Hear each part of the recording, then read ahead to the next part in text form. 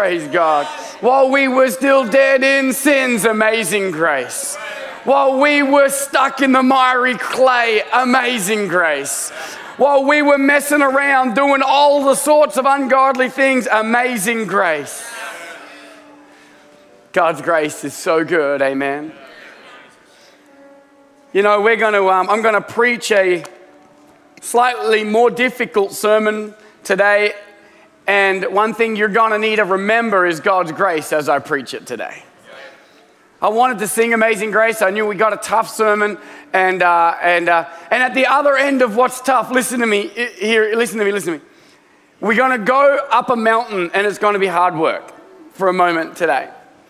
But we're going to come down the other side, and on the other side there's healing, and there's restoration, and there's hope, and there's joy, and there's reunification, and God's going to do a lot of great things. But sometimes before we get to a blessing, we got to go on a journey first.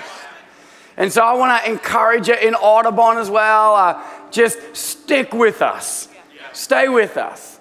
All right, I want to encourage you online. Don't turn it off, because there's great news at the other end.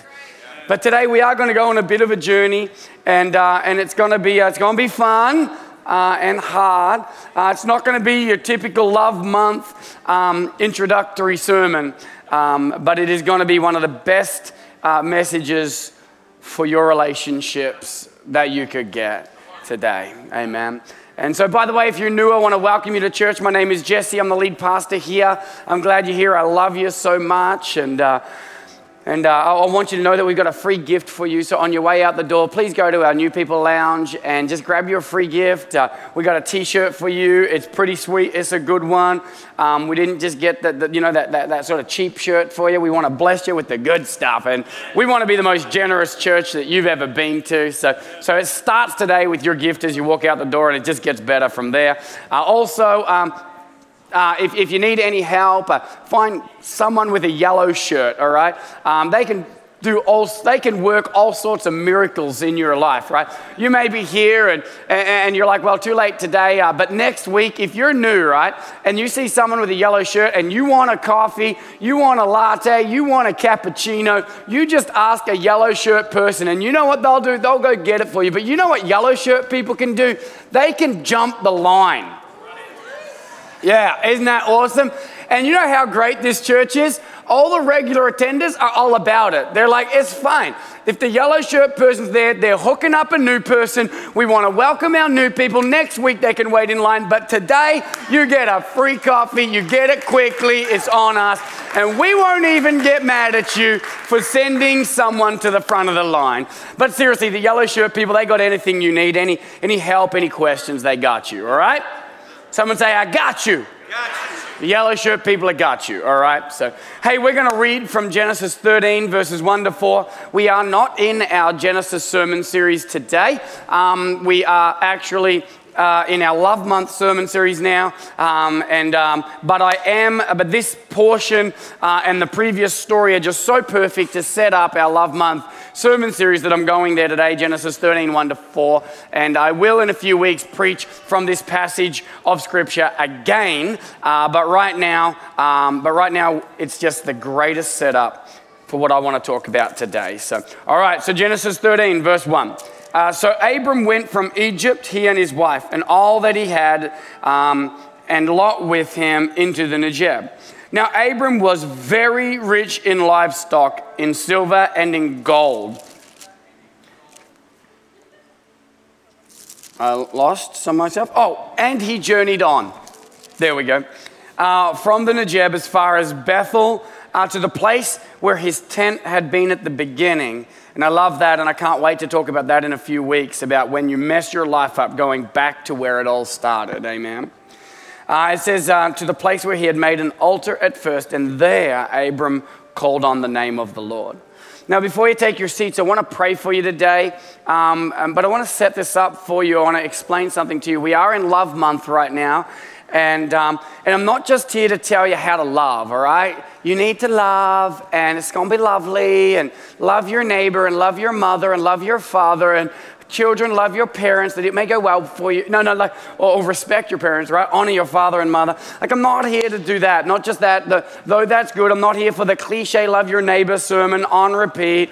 Though that is an important message, we can address portions of that later on this month. But I'm here, I want to declare to you right now something I heard from the Lord, that this month we are going to see your love relationships strengthened in Jesus' name. And we're going to see marriages strengthened and the chains of bitterness and unforgiveness broken in the name of Jesus. We're going to see friendships healed this month, families restored as fathers and sons and mothers and daughters are reunited. And so what I want to do today, before I even get to preaching, is I want to pray for those who are in strained relationships. Perhaps it's a business relationship or a co-worker. Maybe it's a relationship, husband and wife, or father, son, mother, daughter, whatever it is. If there's a relationship in your life that has stress, drama, causing you anxiety, something you wish was better, you want it to be better, maybe someone who's been estranged from your life, haven't talked to them for years, and I really believe that God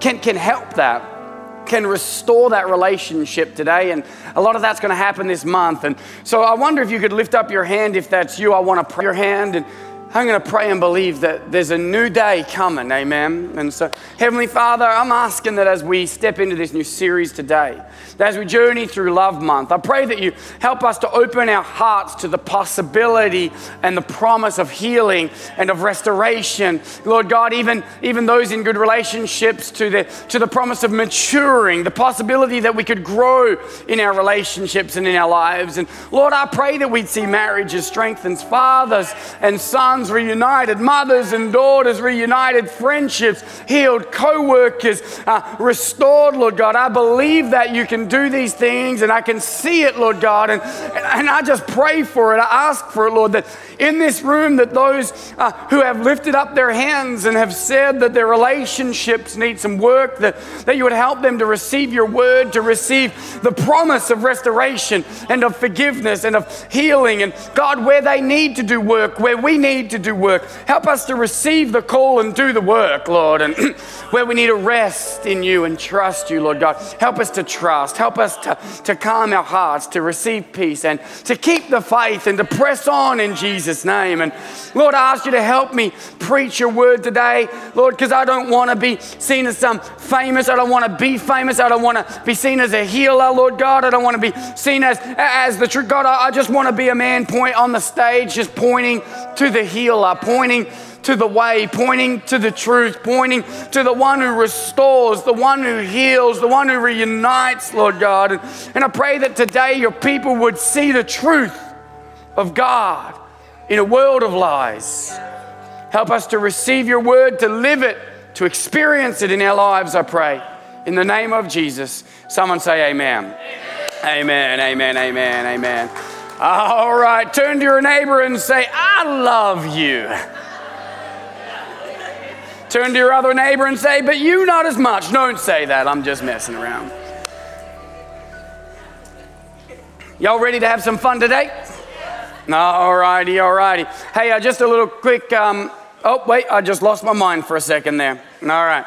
Hey, as we were planning Love Month and as I was preparing the direction that we need to take, I asked the Lord, what messages do you want us to do this month? Because I don't just want to be like love, love, love, love, love all the time, Lord God. I want to know, Lord God, what messages will actually help people in their love relationships today? What will strengthen good ones and restore broken ones? And I just felt the Lord was leading us to talk about 4 things, and that's repentance, forgiveness, love in the church. Now, I'm not saying that one's not going to be about loving your neighbors. It's not going to be about loving the community. It's not going to be about loving. It's going to be about love in the church. Amen. By this they will know you are my disciples, that you love one another. Talking about the church, all right? So we're going to talk about that. And then with the last one is about being authentic. And that one's going to be titled Sorry, Not Sorry. It's I'm not going to pretend that I'm sorry about things that I'm not sorry about and all that sort of stuff. And so And so today we're going to look at repentance. We're going to look at being sorry. And 2 weeks ago when I preached last, we looked at Abram and how not too long into his faith journey he totally messed up, right? He treated his wife like a hooker. He didn't stand up for her at all. He basically failed miserably in his ethics and as a man and as a husband. Now, to be clear, Abram, or Abraham as he becomes known later on, is an absolute hero of the faith, and he did do a lot of great things, but like all of mankind, he also made some mistakes, just like you do, and just like I do, right?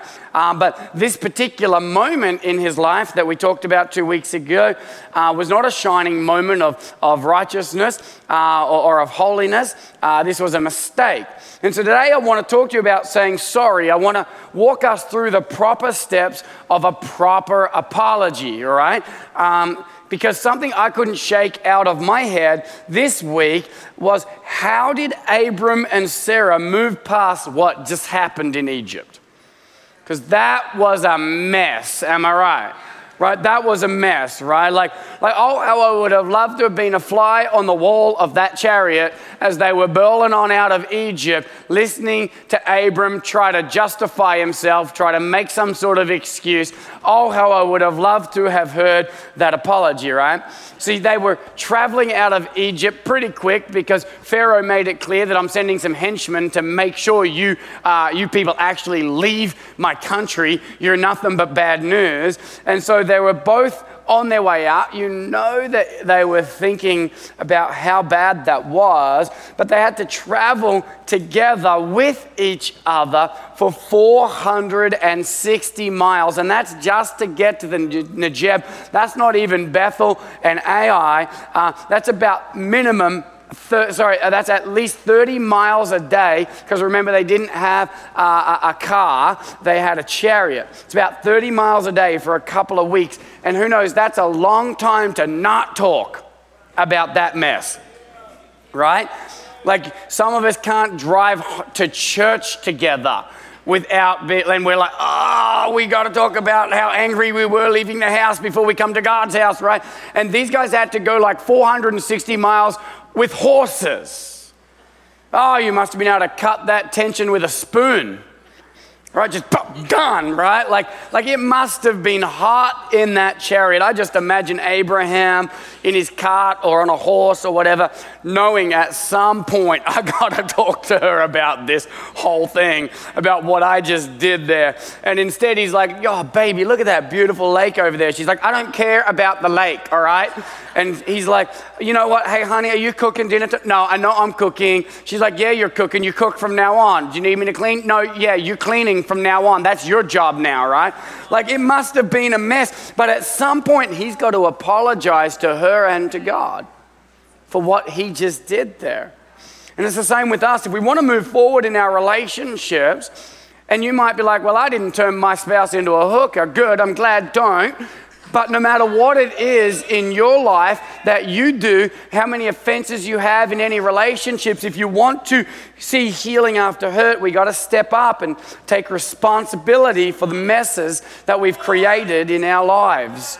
Too many people don't actually take any responsibility for their actions. Instead, they just make excuses. And instead of apologizing to the victims, they ridicule the victims more by acting like they're the victim, right? And we have this woke therapy culture now where they just sort of... Now, I'm not against therapy, all right? Therapy's all right as long as there's a plan for an end of the therapy, right? What I can't stand is this whole needing this man or this woman in your life for the rest of your life, right? Like they're a crutch. They're this thing you have to have or you just can't survive, right? Like, no. Therapy, good therapy, it has a purpose, and the purpose is healing. Not a wheelchair. The purpose is a healing in your life, right?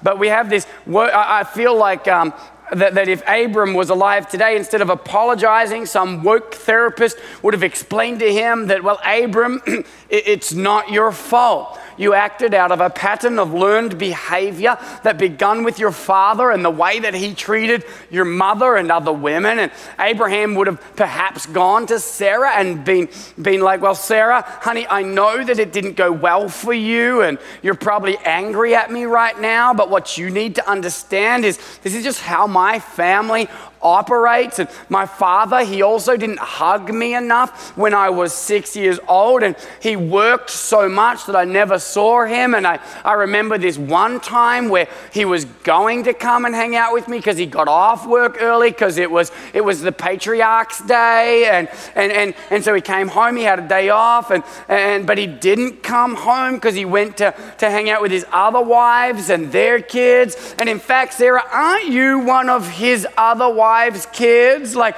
I think you took my father from me. I never learned how to be a proper man because you took my daddy from me. It's your fault. I'm sorry that this history of our family hurt you, but it's not my fault. I'm just like this, right? Like, I feel like that's sort of what we do these days, you know? Or maybe you'd be like, it's Pharaoh's fault. If Pharaoh didn't have such a lustful, wandering eye, then I wouldn't have had to tell him that you're my sister. And anyway, I did this for us. Yeah, some things happened, but you're alive, aren't you? Aren't you glad you're alive? She'd be like, honestly, I probably would have rather be dead at that moment, right? Like, and he's like, well, maybe it was culture's fault. You know, I grew up under the patriarchy, and I know the patriarchy's not healthy, and, you know, it's this system of oppression. I've been oppressed, and hurt people, and, you know, and all of this it's just someone else's fault, or maybe it was some historical sin or some historical injustice, and our culture is teaching our young people to find as many points of victimhood and excuses in their lives as they possibly can. Find excuses for your behavior instead of actually fixing your behavior. Find an excuse for why you're unemployed instead of fixing what's wrong, instead of becoming employable, right? Blame the system, blame the patriarchy, blame masculinity, blame the parents. Oh, if my parents didn't this, if my parents didn't smack me, if my daddy didn't tap my shoulder and then he wasn't even there, he was on the other side. Like, sorry, Harry, sorry, Megan, it's not daddy's fault. Like, even in this world now, we've got billionaire princes and billionaire actresses telling us how they're such victims. Oh my goodness, it's my parents' fault, it's the monarchy's fault, it's my gender's fault, and blame everything and everyone that you can, so you never have to feel bad about the fact that you sucked at your job and that's why you got fired.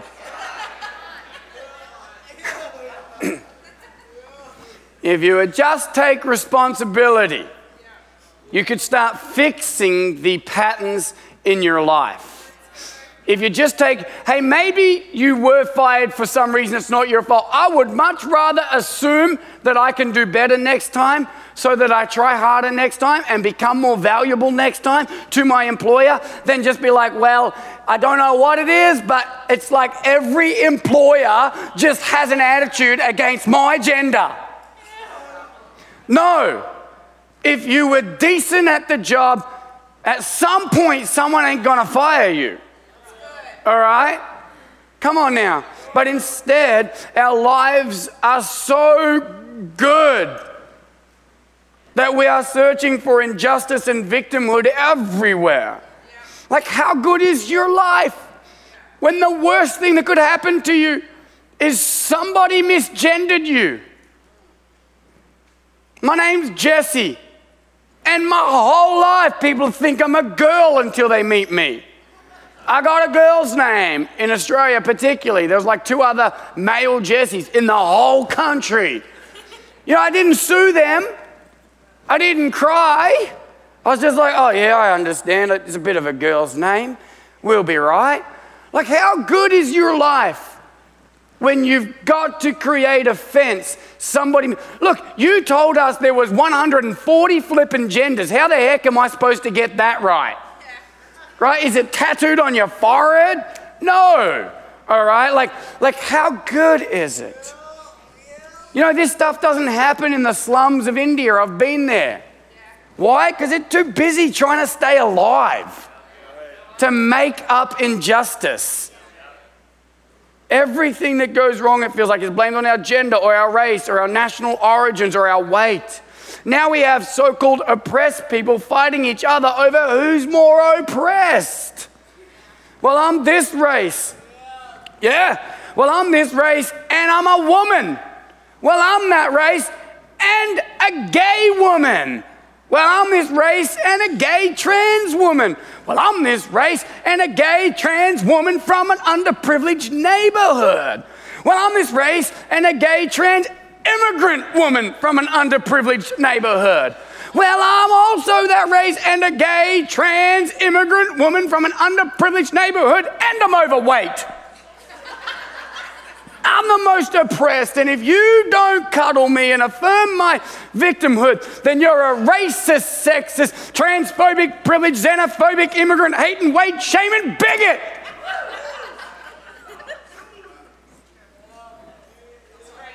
Look, I'm sorry if it makes you feel bad, but you're going to keep feeling bad until you fix what's making you feel bad. Come on now, look, I'm not trying to make you feel bad. I'm just telling you, until you change your life, you'll still keep feeling bad. And telling everyone off because they misgendered you or something. Listen, number one, there's only two genders, male, female. But that's a sermon for another day. But listen, trying to find all these intersectional moments of victimhood in your life, it's not going to get better at all. Yeah, you might sue somebody, get some coin, you'll burn through it quick because easy come, easy go. And your life will be way worse at the other end of it. If you want your life to be better, fix what's wrong. This search for intersectional victimhood is one of the most foolish and ungodly things in our culture right now. Maybe something did happen in my life, my family, or my past, but I will not be a victim. I'm not going to spend my life being a victim. Nah, I'm a victor in the name of Jesus. We got this new version of scripture, right? It is for victimhood that Christ has set us free. No, it is for freedom that Christ has set us free. Amen. It is for freedom. And I'm not here to make you feel bad. I'm just telling you that until you admit what you've messed up, until you admit that you did the crime, until you admit that you said what you said, that you were lazy or that you were this or whatever it was, until you admit it, you're not going to move forward in your life. It will be one step forward, 3 steps back as you just keep perpetuating the same cycles of victimhood that you have brought into your own life, and you need to stop it. Look, yeah, I wish that the things, because again, some of us had things happen to us, right?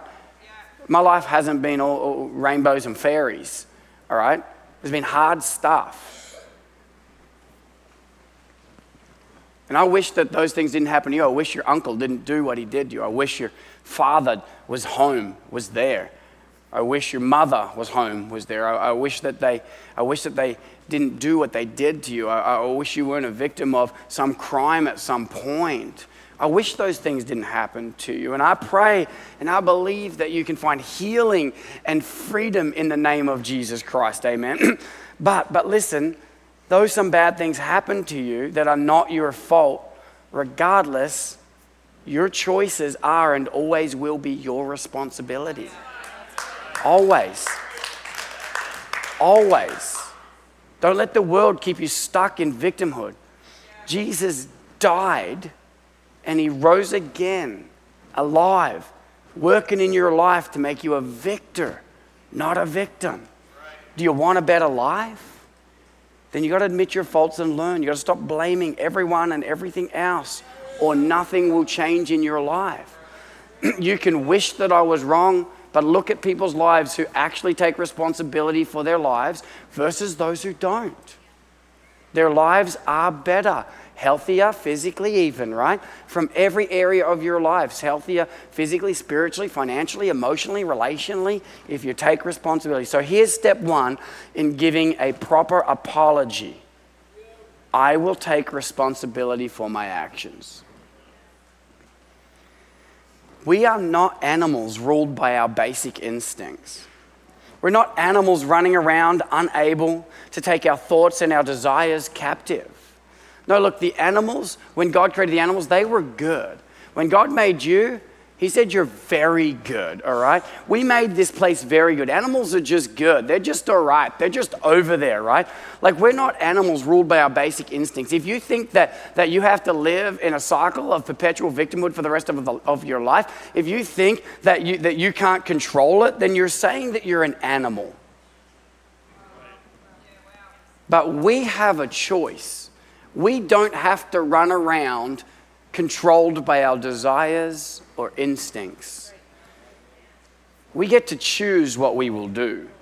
If you messed up and hurt your wife or your husband, your kids, family members, friends, employers, employees, co-workers, or whatever, you did that. You hurt them. Admit it. And you can take responsibility and you can fix it. I don't say this to be mean. I say this to tell you it can be fixed. The relationship can be restored. Don't make excuses. Don't be the victim. Don't blame your dad. Admit it. And then step 2, say the words, I'm sorry. Apologies without I'm sorry are not apologies. Just FYI. I regret that happened. That's not an apology. I'm sure you do regret that happened. Are you sorry you did it? Come on now, right? Right? I'm sorry. Now, Scripture says to confess your sins to one another that you may be healed. Now, we don't have to confess our sins to one another for God to forgive us, all right? The Scripture doesn't say that. That's Catholic and it's garbage, all right? Scripture says to confess your sins to one another that you may be healed, that you may move forward, that you may have traction in your life and get past the things that you did wrong, right? And so we ought to do that. And this particular Scripture isn't saying that you need to go to the person that you hurt, but that you should talk to a brother or a sister, a pastor or a leader, and share your sin, your struggles, and ask them to help you overcome them. Then they'll pray for you, they'll advise you, they'll help you. But there is also a command in Scripture to go to the person. Jesus said in Matthew chapter 5, if you're offering your gift at the altar and there remember that your brother has something against you, leave your gift there before the altar and go. First be reconciled to your brother, then come and offer your gift. What's he saying? Don't keep coming to church week after week after week, lifting holy hands in worship, giving your gifts and your offerings, amening the sermons while you know that you did something to hurt somebody else and you haven't even attempted to make it right yet. That's what he's saying. Go and say, I'm sorry. It's not, well, someone hates me because I won't affirm their lifestyle. It's not that. It's not they hate me because I preach truth. It's not that. It's not they just don't like who I... No. It's talking, did you do something specifically that was ungodly, that hurt somebody else, and now they're holding it against you? Stop just coming to church every single week and not living it. Actually go and say, I'm sorry. Actually go work on it. Let me paraphrase. Today you're hearing the message. Before you come back next week, start the process of repentance with the person that you hurt. You may not be able to meet with them. They may not respond to you, but you can still send the text message. You can still buy the plane ticket and hope that they'll be there in a couple of weeks. You can make the appointment, then come to church next week. But when you get there, when you see them, when you talk to them, take responsibility and say, I'm sorry. Can I get an amen?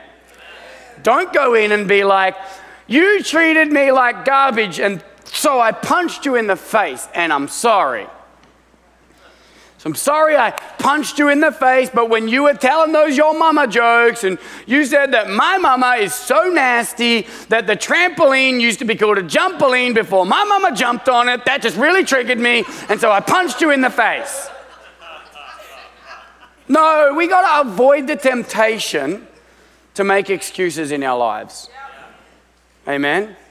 Step 3, I will avoid the temptation to make excuses in my apologies. Can someone say amen? Told you it was going to be rough today, but there's healing at the other end. You ready for it? Now, you may go in there and you may want to say because you and when you and how you and yada yada. No, let them address what they're sorry for. All right? This is not us going into defense. We don't have a suit on. That's for court, right? We're not going to court. We're not trying to defend ourselves. We're going in and we're telling the person, I'm sorry for what I did. Let them be sorry for what they did. And if they take responsibility for what they did, great. If they don't, whatever. I can still heal and move on because I took responsibility for my actions, amen? Just say, I'm sorry, I lost control, I punched you in the face. Be humble, right? I don't understand what it is with people. We freely admit to everybody that it is by grace we are saved, but we kind of like get really nervous to admit that we've ever done anything that actually required grace. Right? Like no one's saved without grace, all right? Y'all jacked things up. We all did it. I did it. You did it. Everybody's made mistakes. Come on, just be humble. We all need Jesus. Don't be proud. Don't refuse to apologize. God resists the proud, and because we were made in his image, we tend to as well, don't we? So be humble. Make the apology without excuses. Are y'all ready for the last point of my sermon? All right, you ready for this? Step 4. Change. Don't do it again.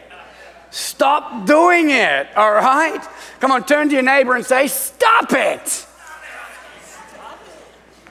Turn to your other neighbor and say, cross that out.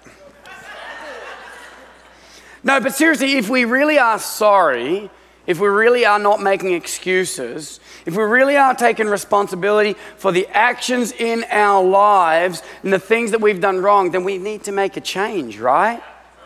Oh man, Christianity's gotten weird these days though, hasn't it? Oh, this fake kind of no cross to carry Christianity where everything I do is awesome when you're part of God's team. You know, like... And I'm so amazing, and nothing I ever do is sinful unless it's me judging you, calling your sin, then I'm in sin for judging your sin. That sin counts, but no other sin counts, right? Like everybody's like, don't judge me. Stop judging me. And I'm like, well, they're like, the only sin you're allowed to call out is this apparent sin of judging people. So if I'm judging them, they're like, don't judge me, that's sin. They're allowed to call that sin out, but no other sin's okay to talk about at all.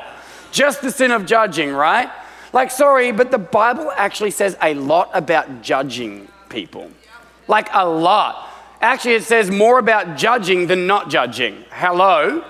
Right? And so I got distracted actually when I was writing my sermon this week around this point here, and I spent like 5 hours writing a whole nother sermon on why Christians need to be more judgy.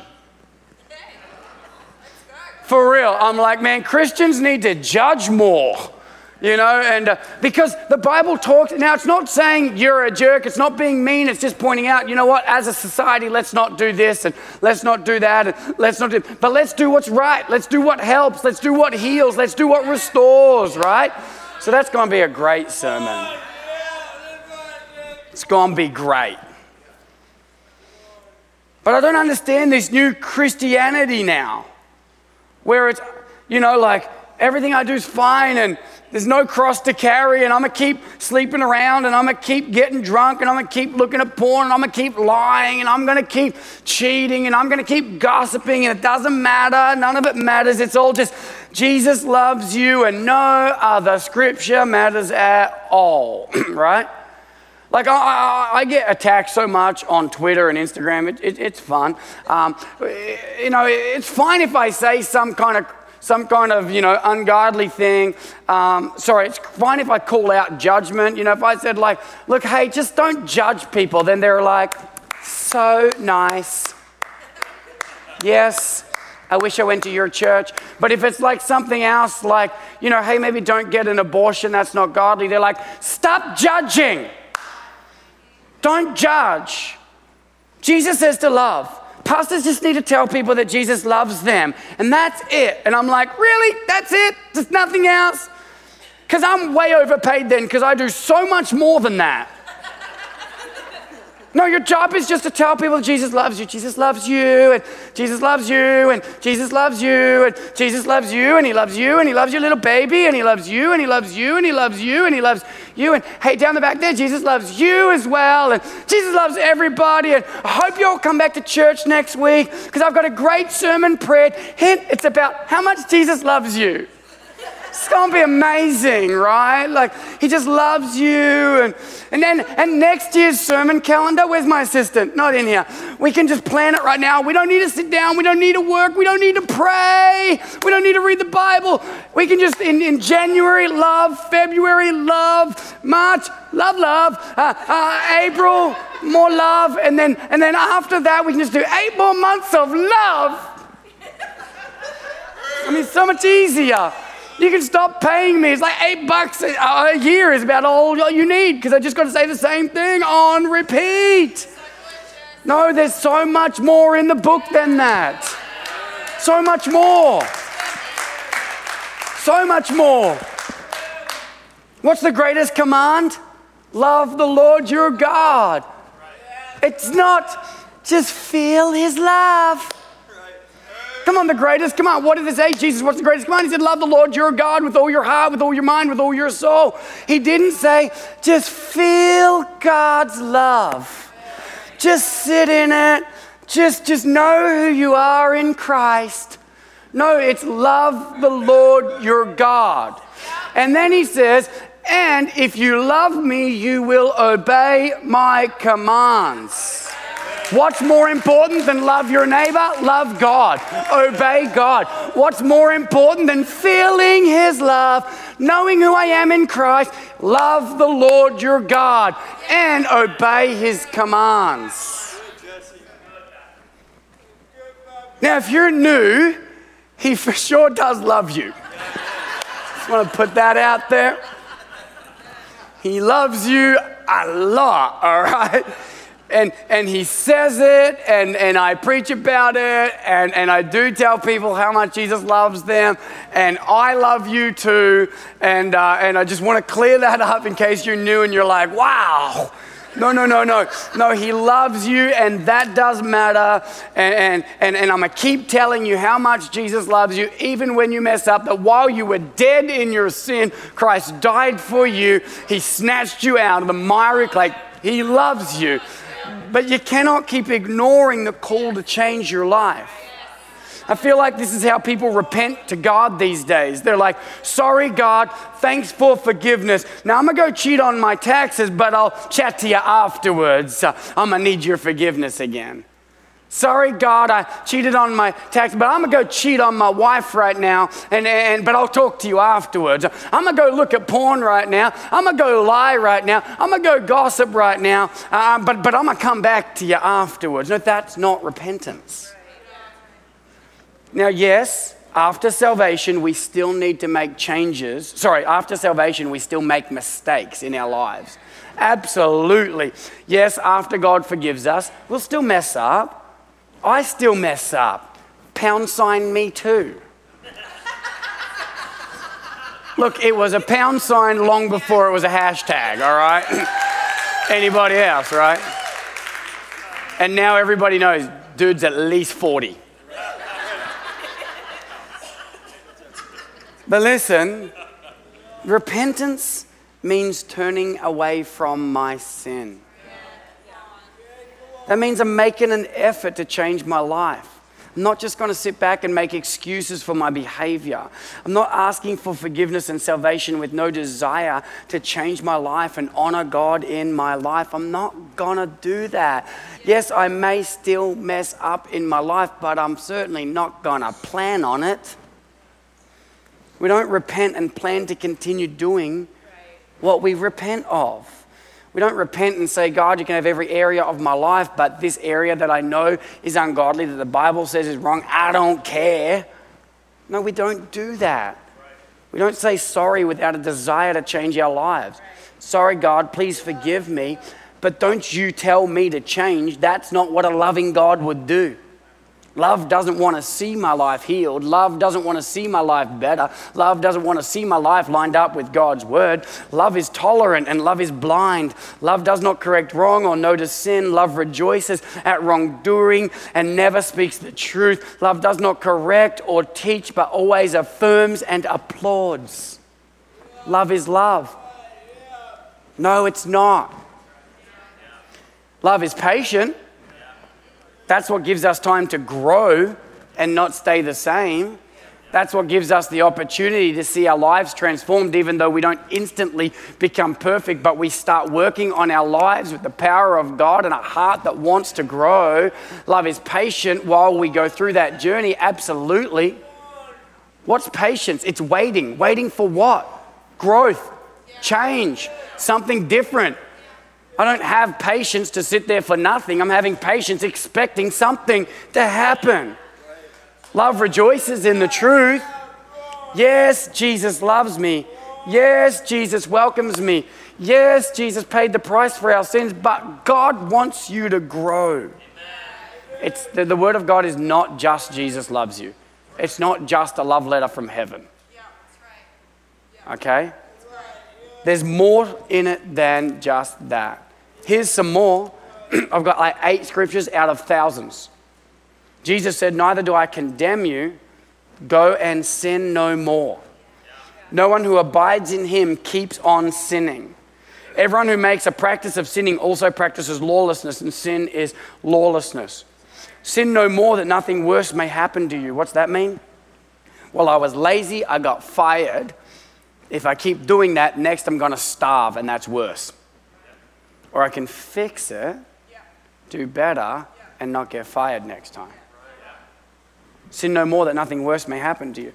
For if we go on sinning deliberately after receiving the knowledge of the truth, there no longer remains a sacrifice for sins, but a fearful expectation of judgment.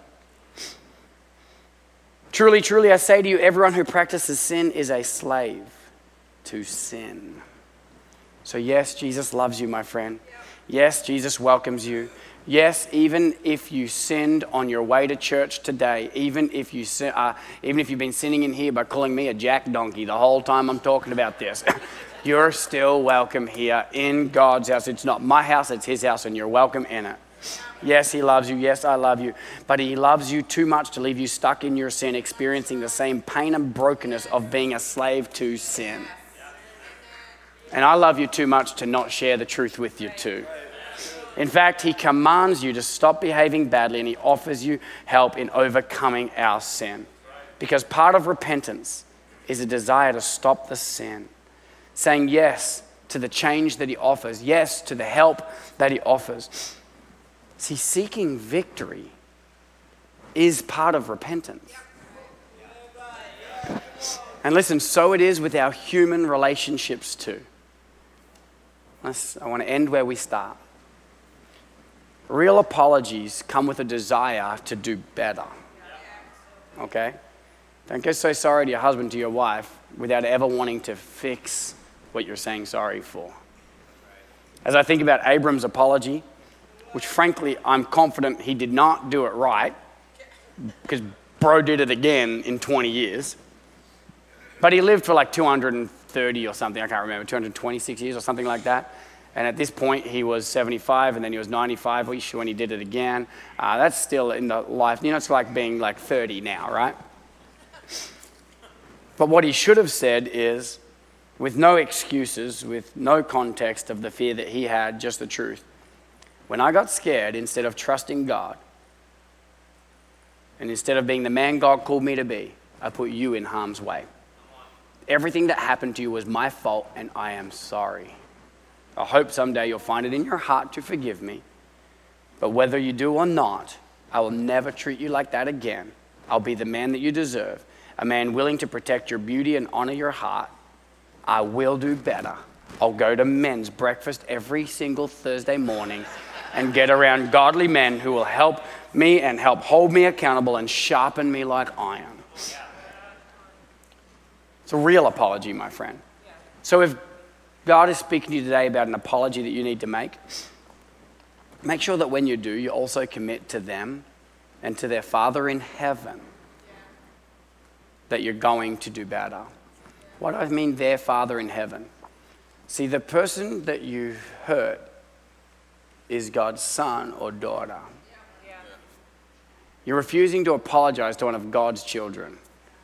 I was, recently one of my kids said something really nasty to Zoe, one of the boys did, and in front of me, and I heard it, and I was mad. And I said, "That's my daughter that you just said that to." And they were like, and I'm like, and in that moment, they didn't need to be, it wasn't about, "You're my son." No, that was my daughter you said that to. Would you say that in front of any other man's daughter? You will not do that again. In the same way, this person that you've refused to apologize to is God's daughter, is your Heavenly Father's daughter, your Heavenly Father's son. Ask God to help you say sorry. Perhaps you'll make the change by putting guardrails up in your life, perhaps by asking them or a brother or sister in Christ to help keep you accountable, perhaps by going to rehab or getting counseling that has a purpose and an end date. But if we want to make a change in our lives, one thing we for sure should do is come to an altar and ask the Holy Spirit to come and transform our lives. Amen. Do you need to say sorry? Did you hurt somebody?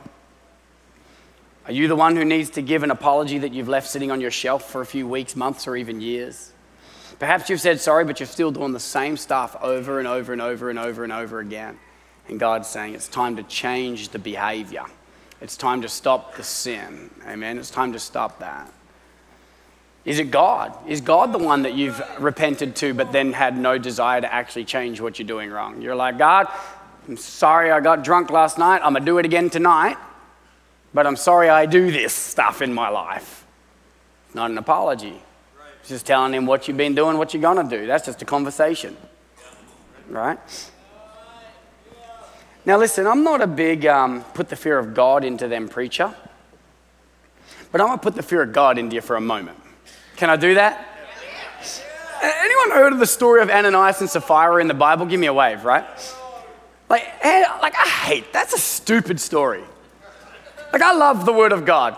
But that, like, out of everything in the Bible, that story ticks me off the most. Right? It's like, it's in the wrong spot. Like, that's a Genesis story. Anybody else, right? Like, that there is a Genesis story.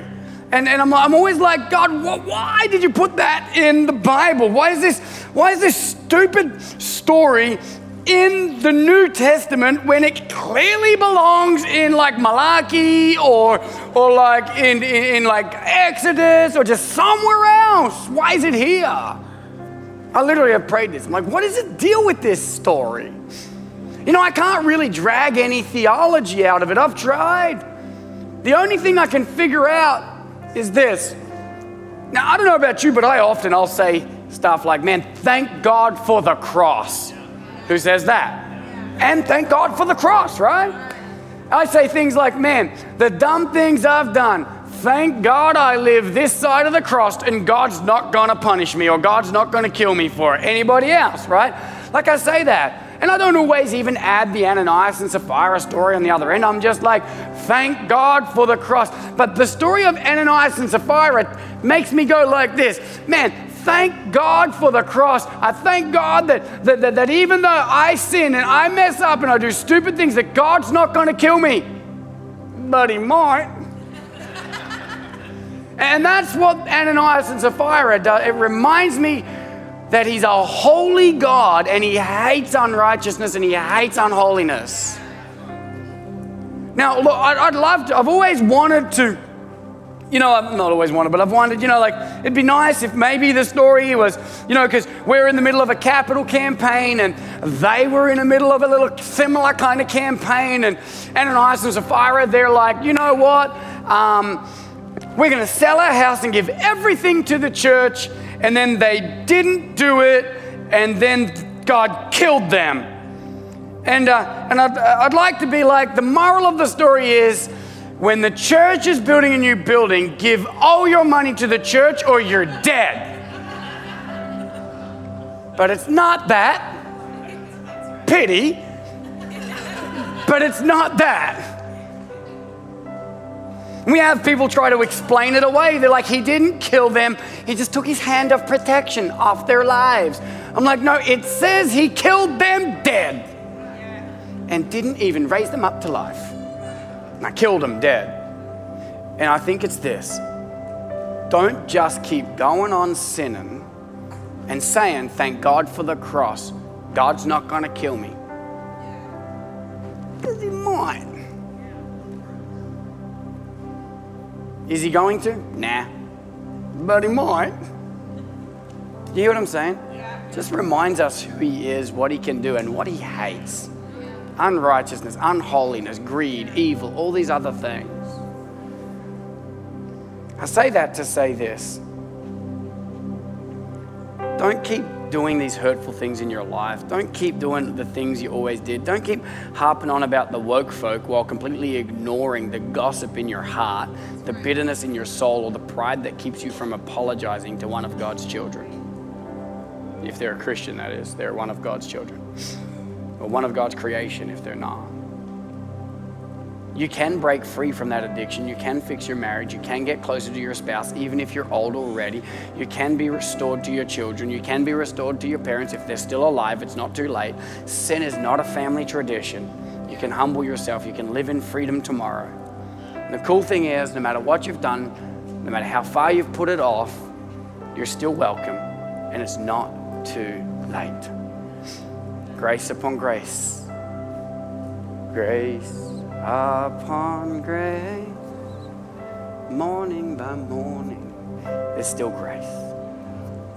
You can still change your life. You can still get better.